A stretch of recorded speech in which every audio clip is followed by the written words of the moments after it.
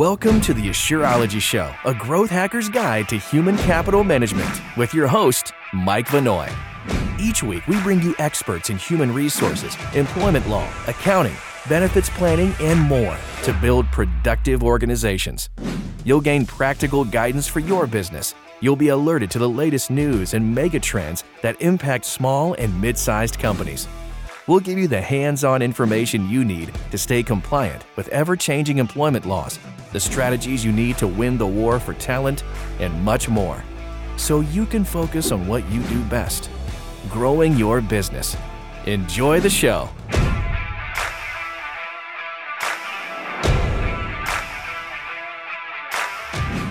Title VII compliance for employers, practical steps to take.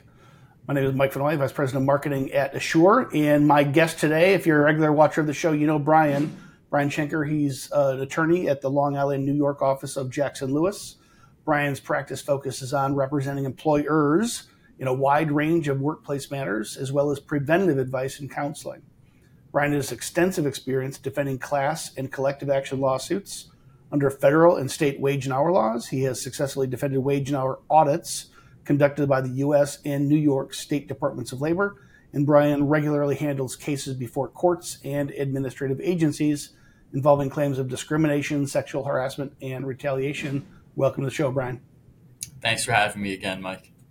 All right, so Title VII, I think everybody knows, if they don't remember the exact year, so 1964, the Civil Rights Act. I think people generally know the gist of the Civil Rights Act.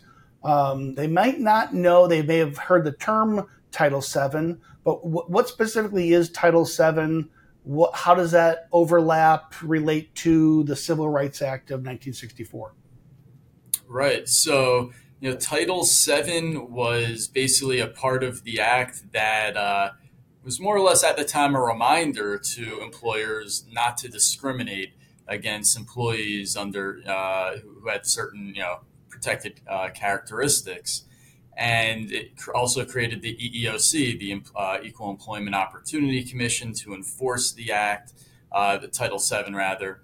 And then, it was given much more teeth, years later, a couple decades later, with amendments in 1991 that added damages provisions, jury trials. And that's really when I think that employers, took notice of Title VII. But really, a lot of the enforcement of it comes through the EEOC as well as private actions. And, it's about discrimination. It's about treating employees similarly, regardless of, for instance, their race. And so, that's the main focus. As I mentioned, there are damages available under Title VII. That depends on employer size in terms of the emotional distress and punitive damages, but there's back pay and potential front pay damages if, for instance, an employee is terminated in a discriminatory manner. And so, it is something that employers need to take notice of. And obviously, with a lot of these things, there are, state laws that apply, but these federal requirements under Title VII, apply, to employers all across the nation. So I want to go down that path in a bit, talking about how states are adopting their own versions of, say, the Civil Rights Act and elements of Title VII. But hold off for a second. I am curious. I don't necessarily not looking to explore a whole history lesson here, but you say teeth were added like starting in 1991. So clearly, civil rights movement was huge in the 60s. Legislation passed. So it became law. What happened prior to 1991? Was it just more civil action for violations? What was the lack of enforcement that happened way back when? Right. Well, that was the thing. It was still on the books. There were these requirements not to discriminate, but there were damages provisions later added. So that was the real big difference. The EEOC was created to enforce it. And I believe there were potential remedies, such as injunctive relief. But the damages, and again, when it comes to businesses, oftentimes it's money is a big motivator, and I Right. think that was one of the reasons for the 1991 amendments to add those damages, so that there would be more reason to comply. Got it. If there In wasn't already enough. EEOC, Equal Employment Opportunity Commission, right? Right. Um, when did the EEOC come along? Did that come along in '91 with these the teeth that came along to enforce Title So, VII? so the EOC was actually created in the same Civil Rights Act back in Okay. 1964. So they've been around. They've been the enforcement arm for Title VII, and obviously as time has gone by, the EEOC's ability to enforce has increased. Obviously with damages, that's a big enforcement mechanism. Also, injunctive relief such as reinstatement, and for instance, when there are discriminatory policies, they can also seek other types of relief, whether it's training or implementing different policies. So the EOC is still very much involved.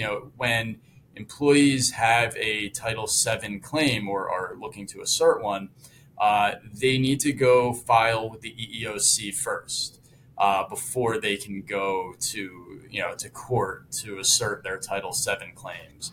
And the EEOC either uh, you know does not investigate and issues a right to sue letter, giving the employee the opportunity to go out on their own to court, or if it's a case that presents some issues that are of interest to the EOC, the EOC can actually take up a case on its own and file in court and proceed on behalf of employees.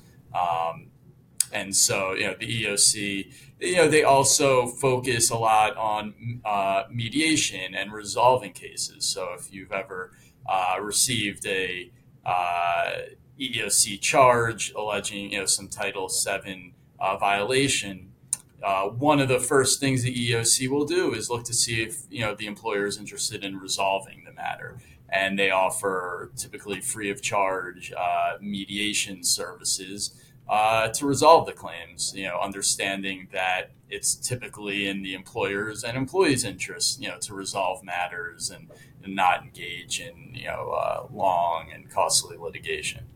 Got it. So I think most are obvious. Everybody's heard of them, but just rattle off for me if you could. What were in '64? What were the protected classes? Which employees were could you not discriminate against? And then maybe talk about how that is evolving. Right? There's certainly been an evolution around sexuality, gender. That's obviously a bit of a lightning rod politically to talk about, but certainly employers need to understand. So maybe start at the beginning. What were the protected groups defined, and then how has that evolved? And I think it didn't evolve much until rather recently. Yeah, so great question. So, right, Title VII prohibits discrimination or harassment on the basis of race, color, religion, sex, and national origin.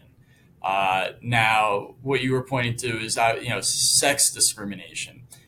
That definition has evolved over time to include both pregnancy discrimination as well as much more recently in the last 10 years or so, sexual orientation and gender identity.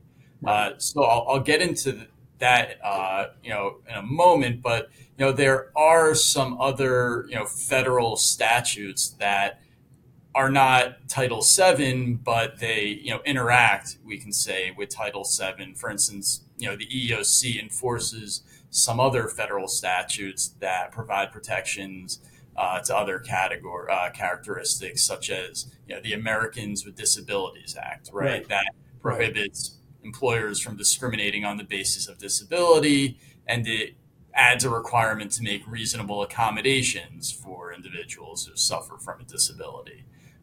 You also have the Age Discrimination in Employment Act, the ADEA.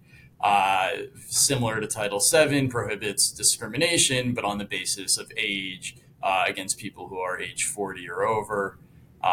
There's the Equal Pay Act, which very similar to the sex or gender discrimination. It's technically part of the Fair Labor Standards Act, but it targets wage disparities between men and women, requiring equal pay for equal work. But getting back to your question, I think sexual orientation and gender identity is something where in the last 10 years, there's been a sea of change, right? So until roughly 10 years ago, it was pretty much settled that sexual orientation and gender identity claims were not within Title VII's reach, right? But this all changed with the U.S. Supreme Court's decision in Bostock v. Clayton County, Georgia, where the Supreme Court held that Title VII bars discrimination based on sexual orientation and gender identity. So where where waters might have been muddied before, it's been cleared up. And just to be very clear, discrimination based on sexual orientation and gender identity is not permitted. And so, regardless of the politics of this, it is something that employers should take note of because it's a requirement, And so, basically, the courts, the Supreme Court has said that gender identity and sexual orientation, they deal with sex, so that's sex, part of sex discrimination. And so, it's very important for employers to understand these terms, right? So, gender. When we talk about gender, right, that's really the concept of gender really refers to someone's attitudes, feelings, behavior that may be associated in that culture with biological sex. But gender identity, that's someone's inner sense of their own gender, right, which may or may not match the sex they were assigned at birth.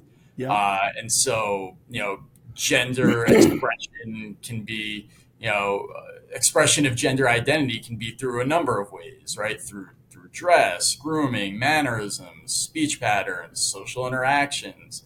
And, it runs the gamut. It runs a range from masculine to feminine. And then certainly some transgender people, express their gender consistent with how they feel, which, may or may not be with, in accordance with the sex they were, assigned at birth. And I just want to be crystal clear. We are painfully aware at how divisive this topic can be. This show is not about pros, cons, my beliefs, Brian's beliefs. This is about what the Supreme Court says is enforceable under Title VII. So as an employer, I think everybody gets, there's nobody with their, there's nobody with their, head in the sand on race, religion, country of origin. We can't discriminate on these things. And I think largely, probably most people understand, homosexuality. Okay, that is newly enforced and made clear by the Supreme Court. But people, I think, get it. There's obviously this whole hot button topic around transgenderism. And just to be crystal clear, I don't care where you stand on this topic. Everybody has opinions, but the law says you can't discriminate based on it. So just crystal clear, not a political show. We're just simply explaining the law to small business owners and entrepreneurs because you can't choose to follow the law, whether you love it and embrace it and you think finally about time, or you think this totally violates my sense of whatever. This is the law. Anything else without going down into, Yeah, no, political absolutely waters. agree. Right, and that's right. These are things to know so that you don't violate the law, and really the focus should be on an employee's ability to perform their job, and so not just gender identity, but any characteristic, like you mentioned, race, age, country of origin, all these things. Characteristics like those are irrelevant to job performance and should have no bearing on workplace interactions, right? So that's a lot of what we're discussing today, regardless of what characteristic. And Brian, you and I have talked about it. Mary Simmons, also a regular guest on the show, she and I have had talked about this, I don't know, 50 times in the last year on shows. For best practices for HR, it always kind of points back to, employee handbook, job descriptions, competencies required to perform those jobs. And if you document these things and really focus on what are the competencies required to perform a job, and you only post job openings that list those job descriptions and the skills and competencies required, and you focus your interviewing process on that, your performance management process on that, it really kind of takes care of itself about helping you to stay away from any gray area when it comes to Title VII. But nonetheless, especially in this emerging area around what the Supreme Court would call sex, which includes sexual orientation and gender identity, employers need to know. So, okay, let's come back a little bit.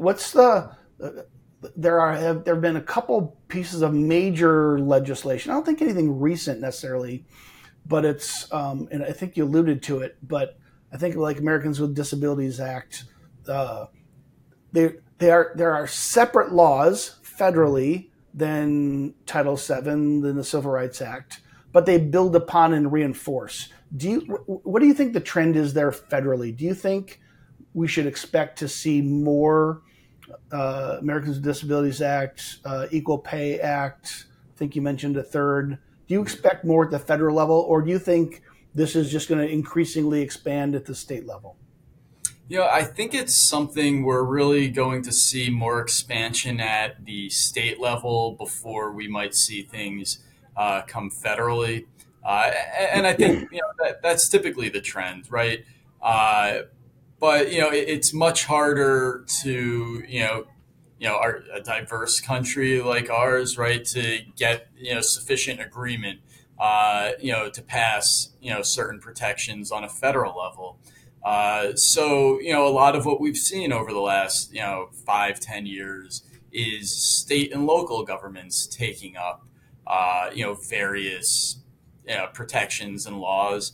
And look, a lot of them to some extent relate to protections on the books at the federal level, right? For instance, recently we've seen a whole lot of activity when it comes to the pay gap between men and women, as well as other classes of individuals, and states are taking up laws, whether it's transparency in job postings and salaries, or salary history bans, right? Those are again tied closely to certain protections.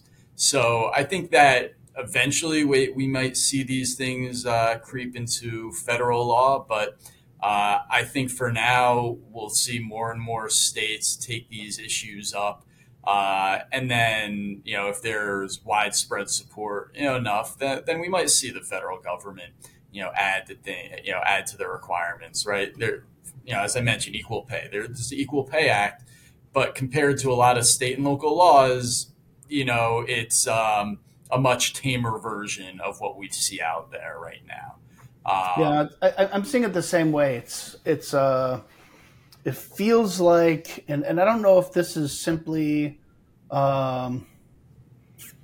obviously things changed directions at the national level from the 2008 election, and then coming out of 2008 into big events, big recession, and then really this dichotomy of styles and policies at the presidential level from 2008 to 2012 to 2016. Enter a pandemic, I think those big events have maybe temporarily tamped things down at the federal level. But the states feels to me like they're just taking matters more into their own hands every single day, and so I don't see that trend changing. And whether it's Title VII examples or it's leave types, it's their own expansion of FLSA, overtime rules, minimum wage laws. This just seems, and it's not even states, it's counties, it's cities, municipalities within counties. I don't see where this tips back towards being federal. I see this continuous fracturing of local versions of these laws. Is that how you see it? Yeah, I see it the same way. And I think, look, for some employers, if you have a single work site, that doesn't become too complicated. You know what county, you know what city, you know what state you're in.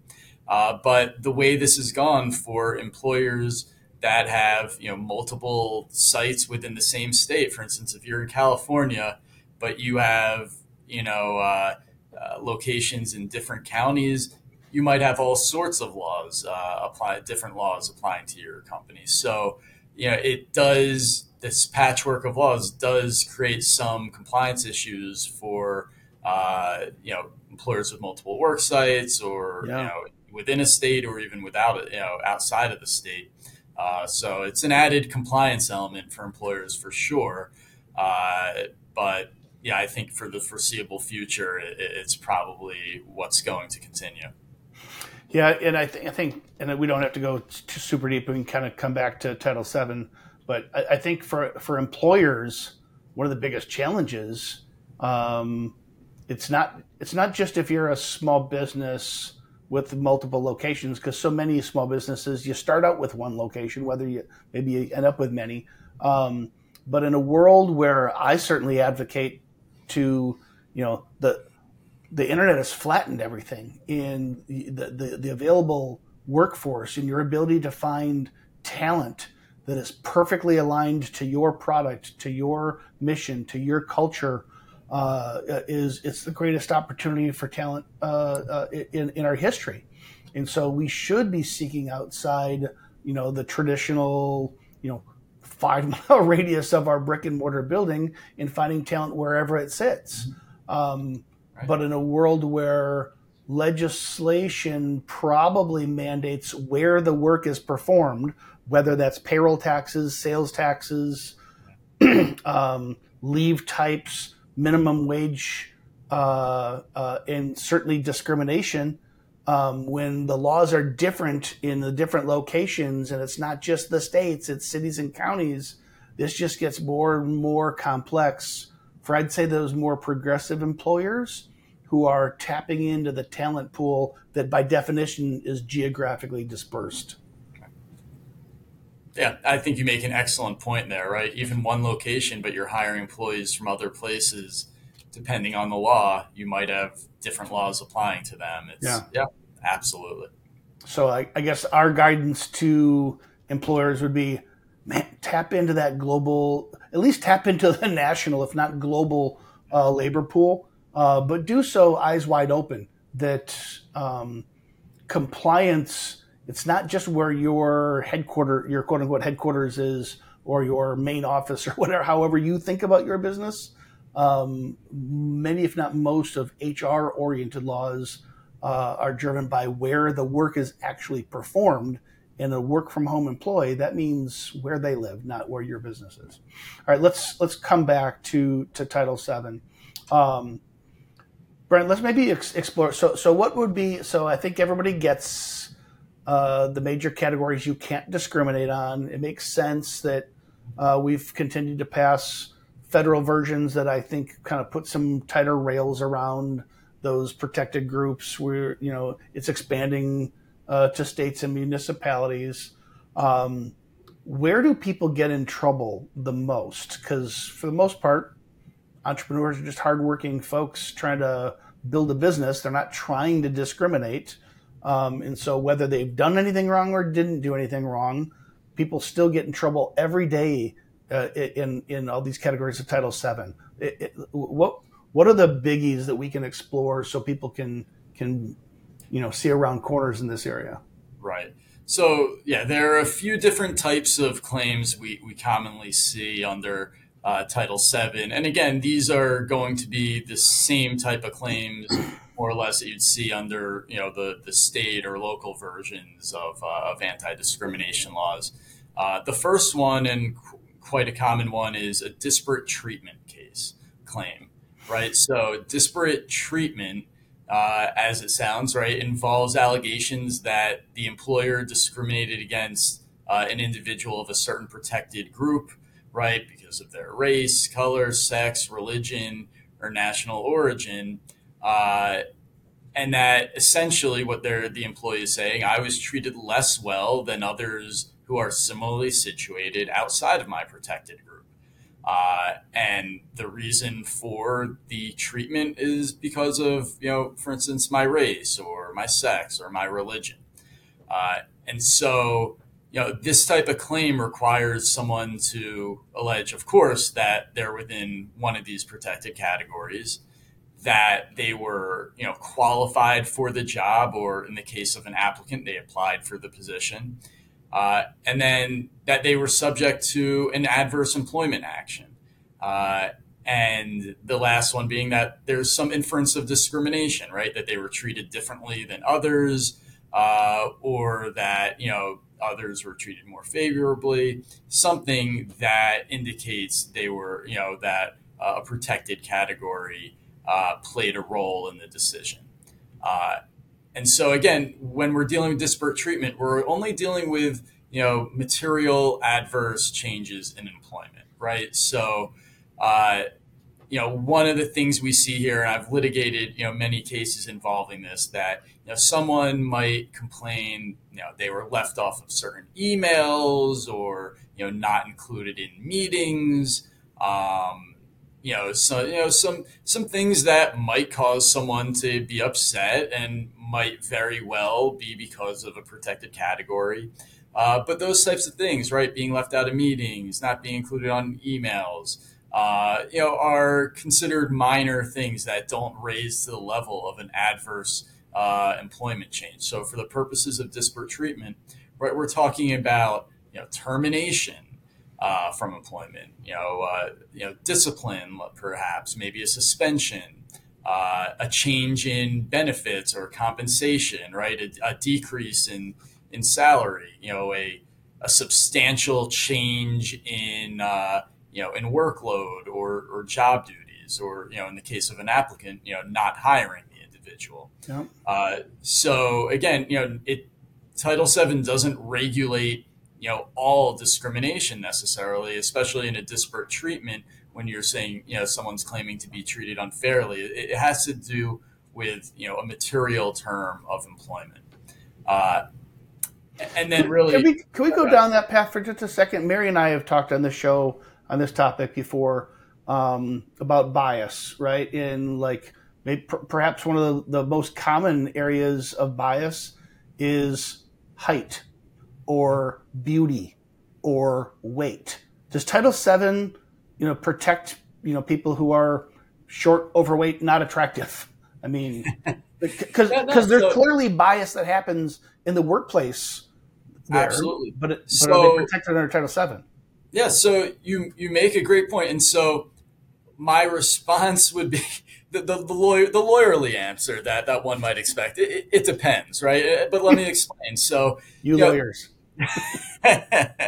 So, those height, for instance, that's not a protected category. But it brings me right into my next topic of the next type of claim, a disparate impact claim. So you could see a situation where an employer might have a facially neutral policy of you need to be, this tall, 6 feet tall for this position. And let's just pretend that has nothing to do with the actual, requirements of the job, just an arbitrary decision. You have to be 6 feet. So that is going to have a negative impact, a disparate impact on women, right? Who are generally shorter than men. So that would, a policy that, requires people to be 6 feet for a certain position, assuming there's no business necessity, Yeah. Got it. that could then implicate, sex discrimination. Okay. So, I guess it's great. Let me then explain what a disparate impact claim, because this is a claim that people don't necessarily think of when they think of discrimination, right? People tend to understand disparate treatment better. It's saying, if employee A is of a protected category and employee B is not, I'm treating them equally, right? Disparate impact goes beyond that, in that it doesn't require the employer to intentionally discriminate against anyone. Right. A disparate impact claim basically alleges that a neutral policy has a negative impact on a protected class.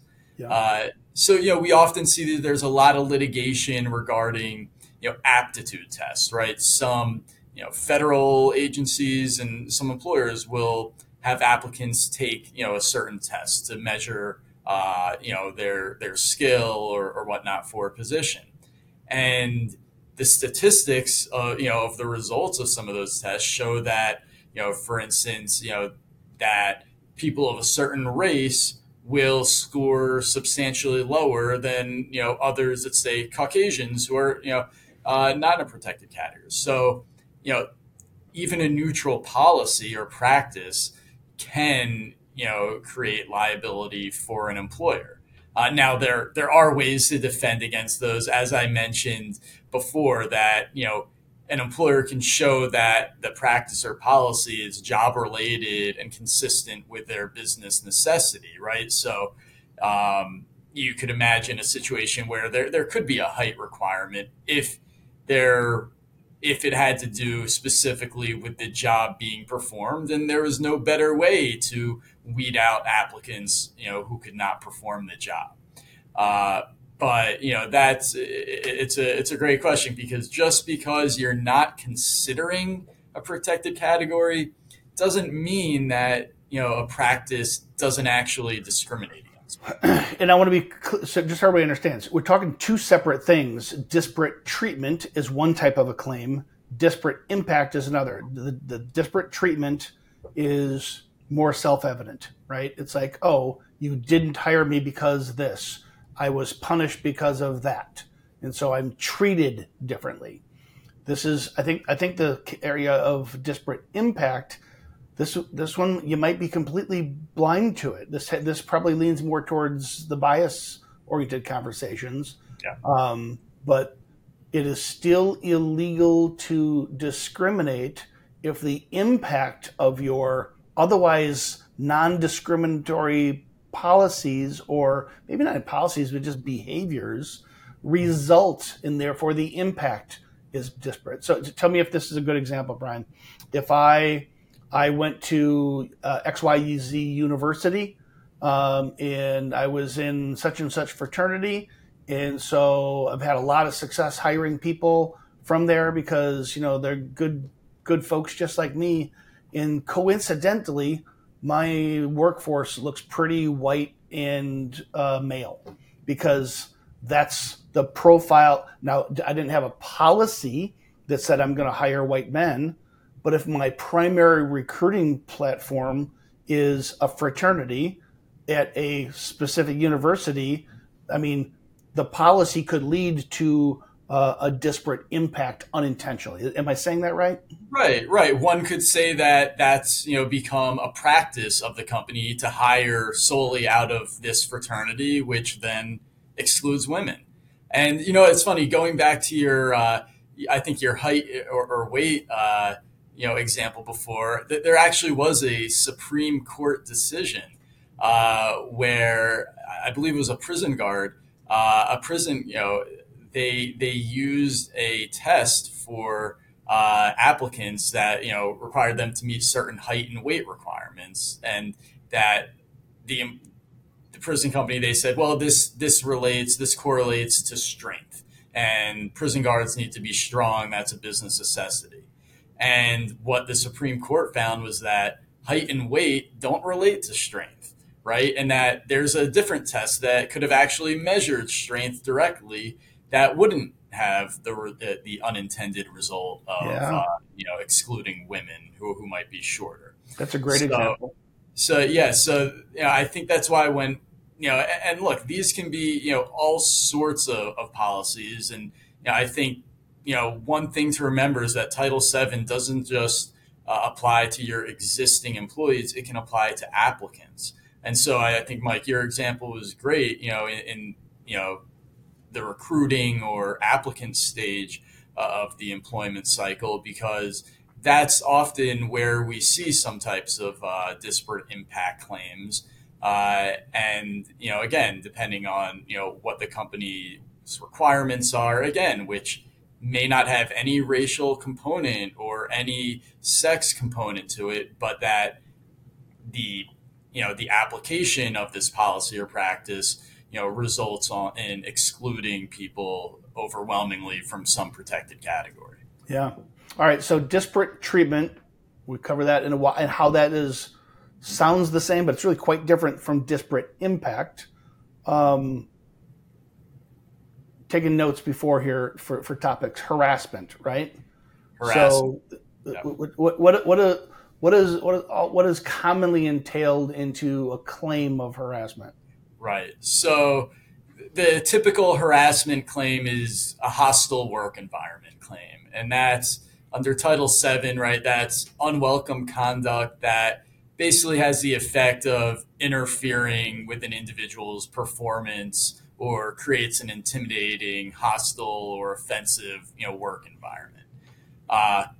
Now, let's remember that unwelcome conduct needs to be related to one of the protected categories under Title VII, because, again, courts are very clear. Not all harassment is unlawful, right? So this law, only applies to race, color, sex, religion, national origin, and obviously some of the other federal laws, right? Age, disability, and such. But if it's not a workplace civility code, right? Yeah. No one's saying an employer has to be nice. No one's saying that unwelcome, that inappropriate conduct, based on unprotected categories is unlawful. It might be unwise, but really we're talking about prohibiting harassment on that relates to the protected categories. And under Title VII, that conduct, that harassment needs to be so severe and pervasive that it alters the conditions of employment, right? So in reality, what does that mean? Yeah. That generally courts will look at situations where an employee might have been subject to a few, one or maybe even a few questionable incidents that doesn't amount to unlawful harassment. Making one inappropriate joke, in the workplace generally isn't going to rise to the level of hostile work environment. Now, depending on how severe that is, right? One, for instance, racial epithet, that could lead to a hostile work environment, right? So if a very severe incident occurs and it's just one time, that could create a hostile work environment. But the main intention here is that this is something that occurs over time, that this person gets it's more than petty slights. It's comments. What might it include? It could be inappropriate jokes, unwelcome touching, epithets, slurs, stereotyping, demeaning comments. And again, those could even be on social media or email. It doesn't need to be in person. Inappropriate comments about someone's dress, right? Or, how they look, or sharing someone's, look, I've had a lot of cases where there were employees who kind of probably thought they were just, having water cooler talk and might talk about their sexual exploits, right? And some employees found that incredibly offensive and maybe asked for it to stop, but people thought it was funny and continued. And that can create a hostile work environment, for instance, based on sex. Brian, I tend to give business owners benefit of the doubt for intentions, right? I don't think there's a bunch of people out here, obviously discrimination and based on sex, racism. These things are real; they exist, but I tend to believe it's the minority, not the majority. And so when it is blatant, somebody using a racial epithet, somebody being too handsy. And I think anything handsy is probably too handsy, but being handsy at work, these are pretty clear lines I think everybody gets. Where are the areas that you see employers get in trouble and they're surprised? She's a great manager. She's just a good person. Everybody knows it. And she's like, what do you mean I'm harassment? I had no idea. I think this is probably where we need to guide folks the most. No, and you're spot on. So I think that, and again, we'll talk later about, what employers can do, but training comes into play here because look, even if someone does not object to some type of, communication or jokes, things like that, what's appropriate for the workplace, it doesn't change based on, whether someone seems to object to it or not, right?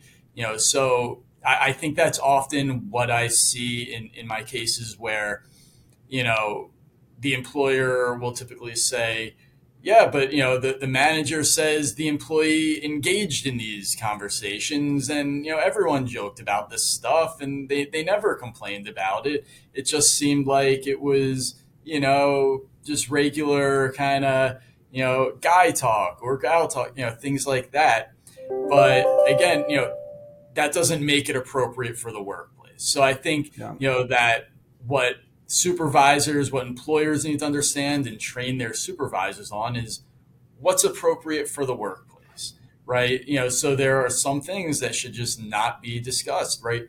Jokes that are insensitive or, based on race or sex, that might be fine, between two friends out of the workplace, but that's not necessarily workplace conduct because someone overhearing that or part of that conversation may be, deeply offended by that. And, so I think that, having managers who can identify this type of conduct is great. But then, also having an open door policy where employees understand that they can go to the employer before these things escalate to an issue where, they feel that they're going to have to go to an attorney or the EEOC, right? But, so employers who can show that they care and they will consider your complaint and take it seriously, you're much more likely to have employees coming to you. And again, as we'll discuss later, it's much more beneficial to have employees bring these issues to the employer than going elsewhere, which likely leads to a claim. Right.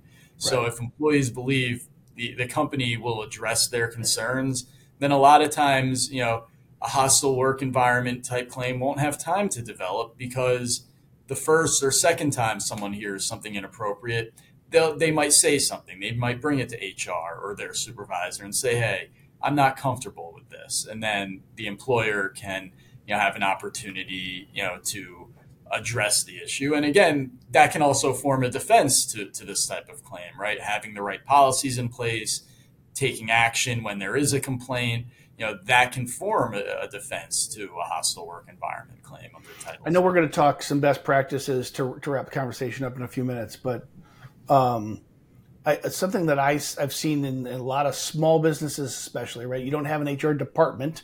You have the owner. You have maybe an office manager who wears many, many hats.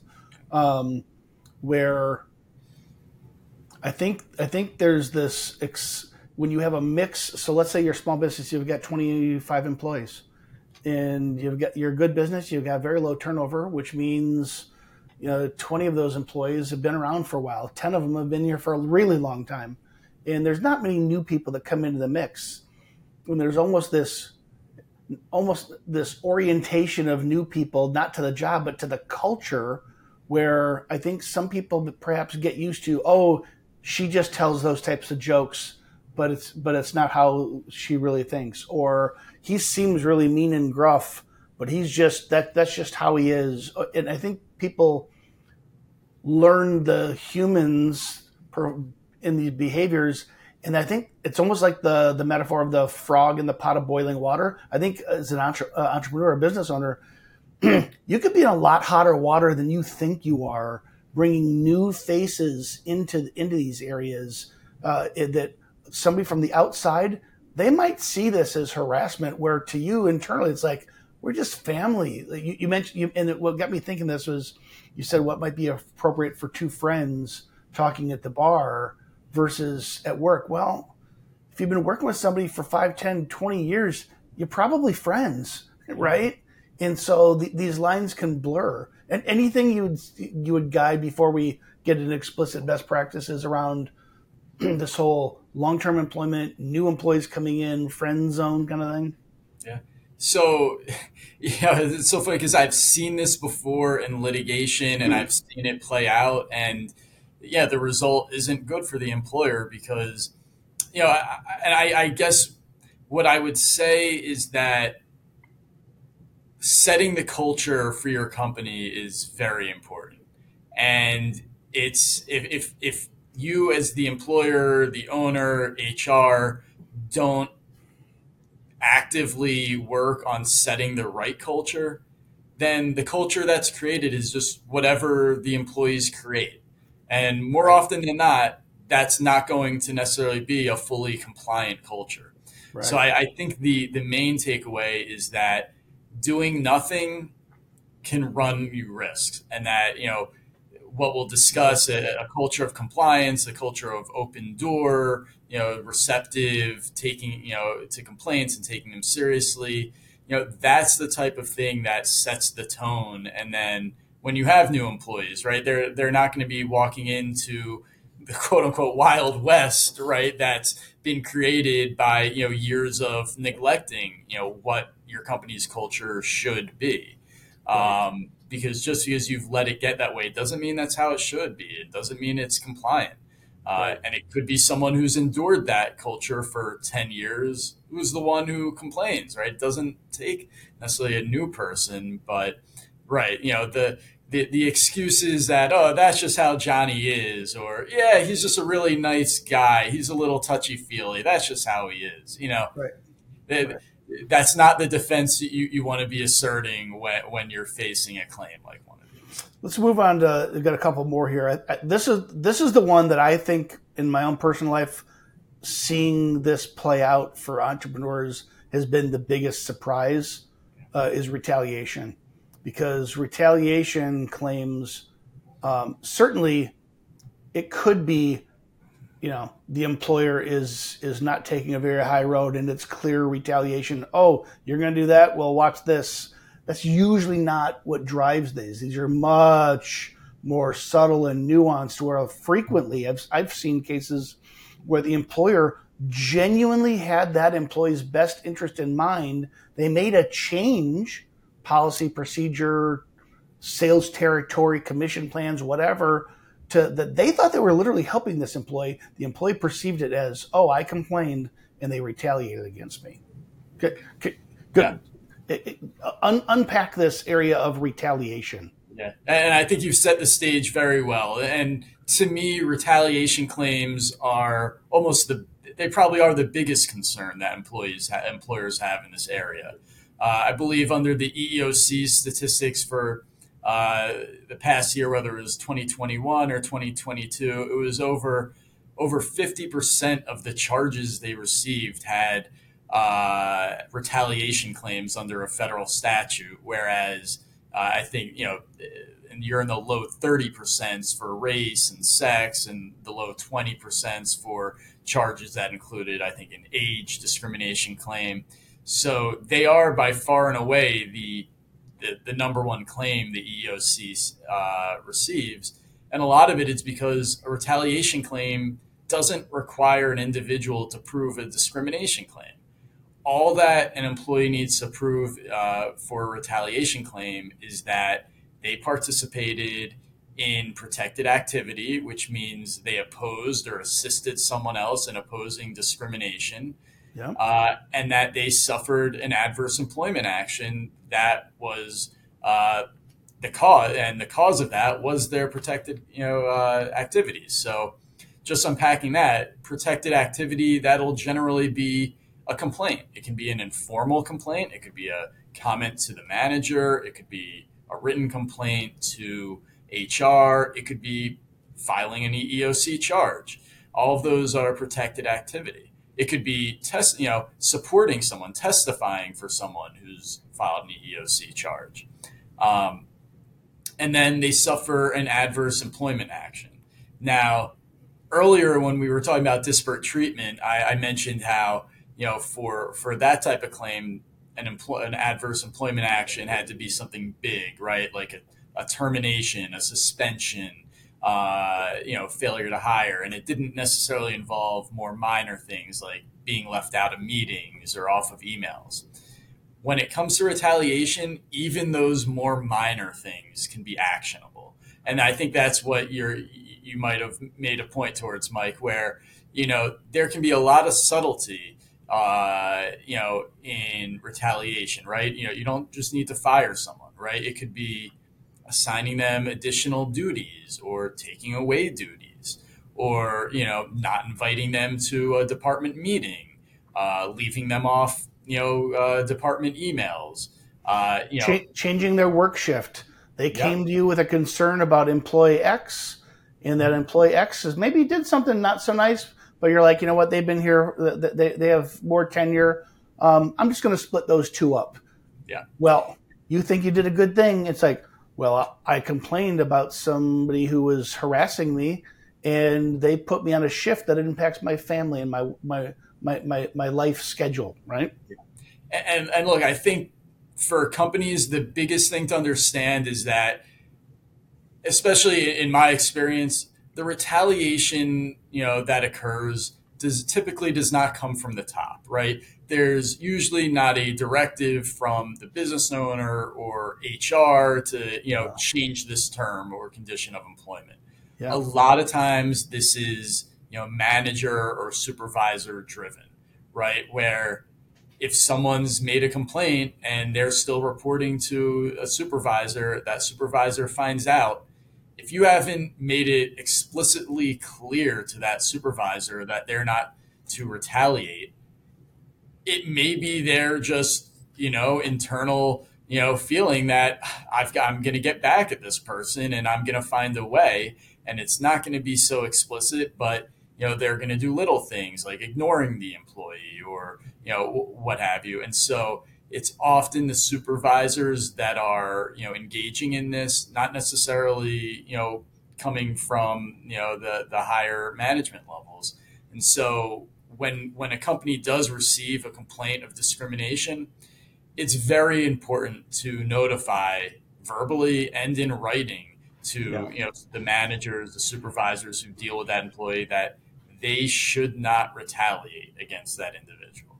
Right. Now, I should also point out that just because someone engages in protected activity, right, making an internal complaint, that doesn't mean that there are no repercussions for poor performance. It only means that, it really amplifies the need to document discipline and document the reasons why a company takes certain actions so that, understanding there's a chance someone might allege retaliation, let's make sure we have the documentation to show why we're doing this. So, I would never tell an employer just because someone's filed a complaint or made some internal comments about discrimination that you can't change their terms and conditions of employment.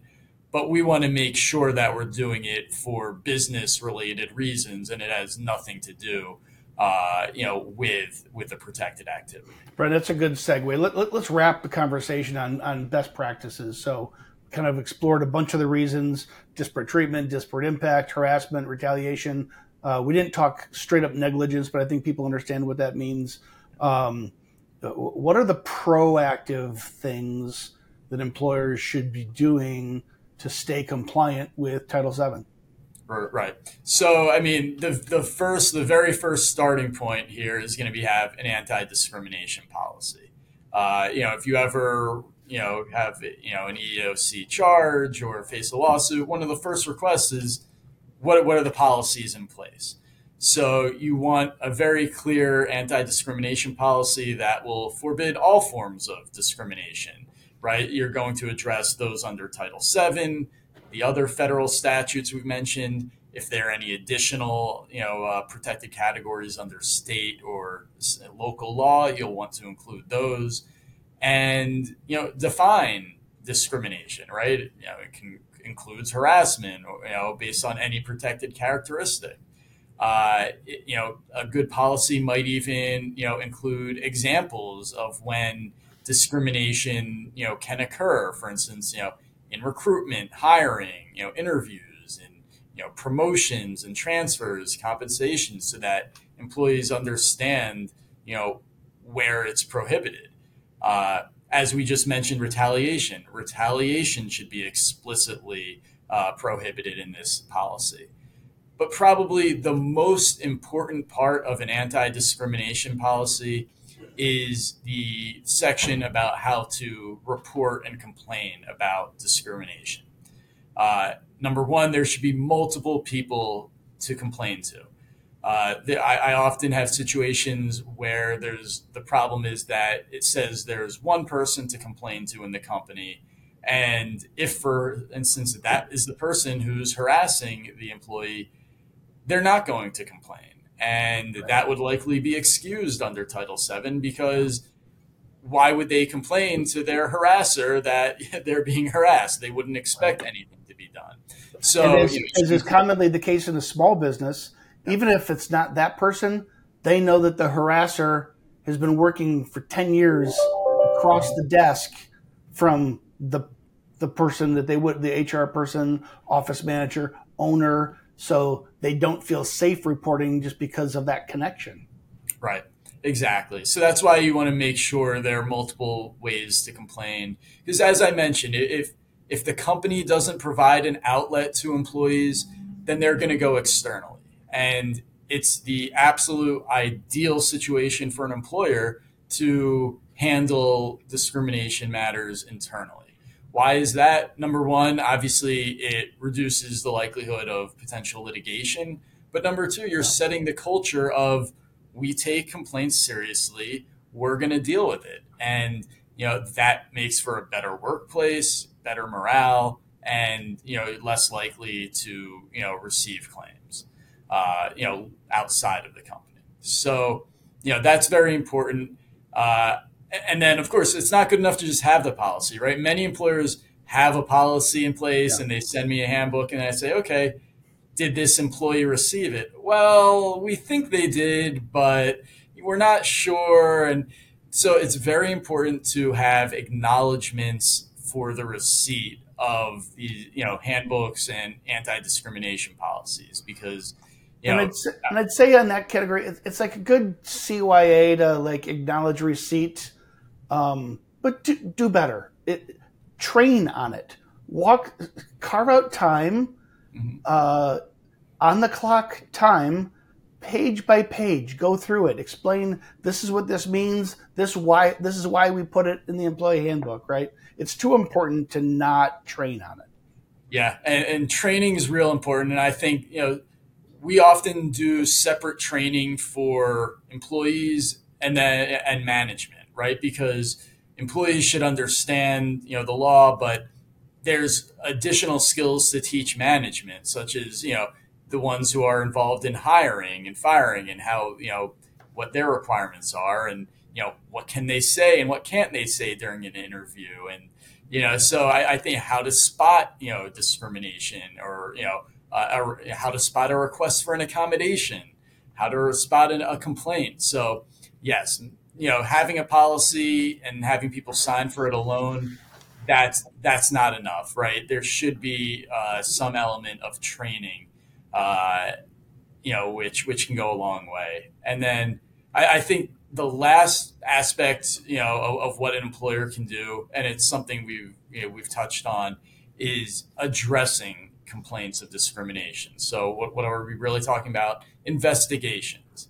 And they are so important because not only, right, does it encourage this open workplace where people are comfortable raising issues, but it can provide the company a defense, an effective defense in litigation.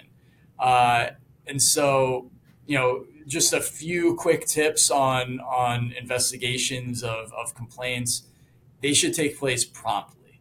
And so, we're talking within 24 hours, the wheels should be in motion from either knowledge of the incident or the complaint, and they should be completed as soon as reasonably possible. It should be a priority. If you're a small employer and you're not equipped to do an investigation, look to an outside source, right? I know Assure has HR consultants who, can conduct investigations, and sometimes a third party, independent investigation is beneficial, even if you have the ability to do it yourself. But then, documenting the investigation, right? Effective note taking for statements, noting, the date and time and location of interviews, and including all the specific facts of, what a person says. These are the things we want to document. And so, I usually say that there are a number of steps, right? You develop a plan. Before you jump into the investigation, develop a plan.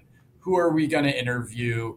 What are the facts? What are the company policies at issue?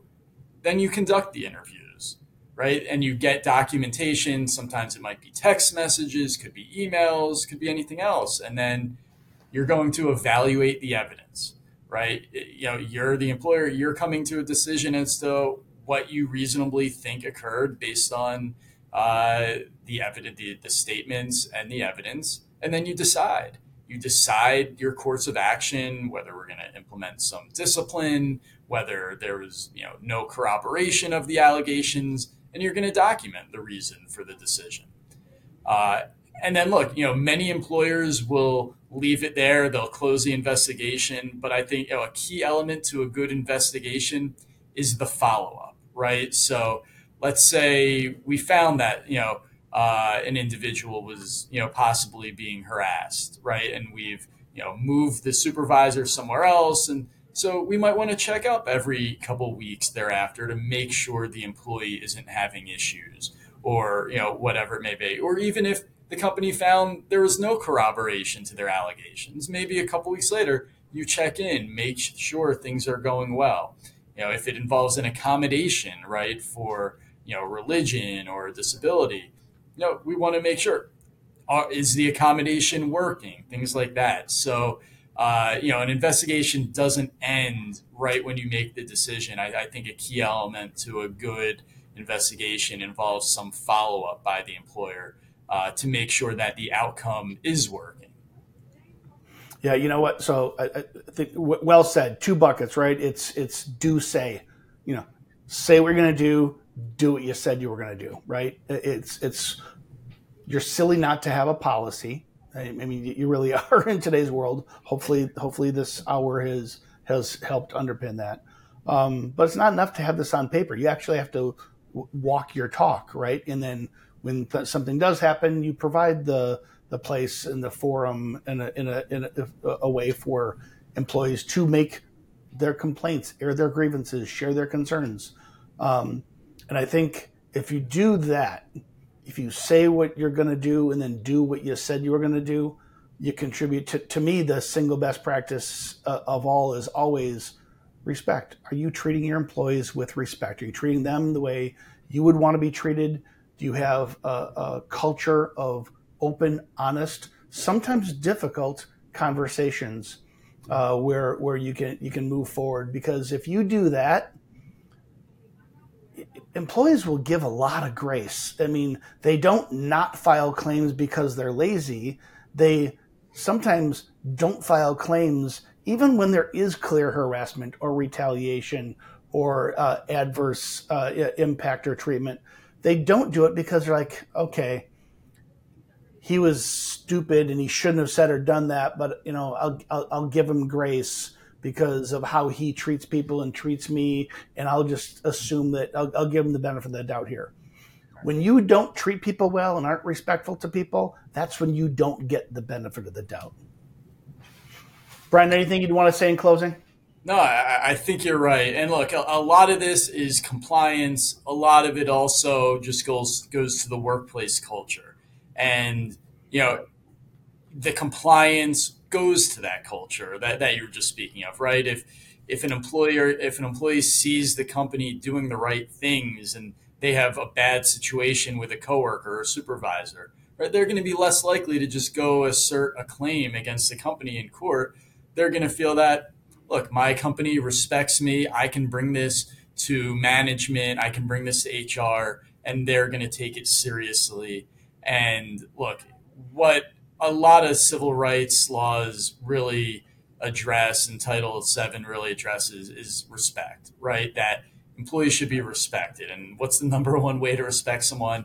Treating them the same as everyone else and not treating them differently because of some characteristic. And so, that's what this is about. And, even putting aside protected characteristics, just treating people fairly and respectfully in general is the workplace, culture that you want to create. And it's going to lead to less claims and might lead to more internal claims, but that's great. You can address those issues. Yeah. It'll hopefully lead to less legal claims. Right. That's right. Brian, thanks for joining me today. I think this is helpful. I think there's a lot of stuff that when it comes to discrimination that I think we all just kind of take for granted. It's like, oh, that's not me. That doesn't apply to me. I'm a good person. I don't discriminate. But employers get themselves in trouble with very innocent intentions. So good advice to entrepreneurs, small business owners, and managers to be forward thinking when it comes to staying compliant, being compliant with Title VII. So thanks to you and thanks to everybody else for joining us today. Until next week, have a great week. At Assure, we build human capital management software and services that help 90,000 companies like yours attract, develop, and retain great people. Our low upfront costs and affordable subscription model allow you to save cash to invest in things that drive growth, not overhead. To learn more about how Assure can help you claim up to $26,000 per employee with the Employee Retention Tax Credit, automate your payroll, and build productive teams that are compliant with ever-changing HR laws, visit AssureSoftware.com.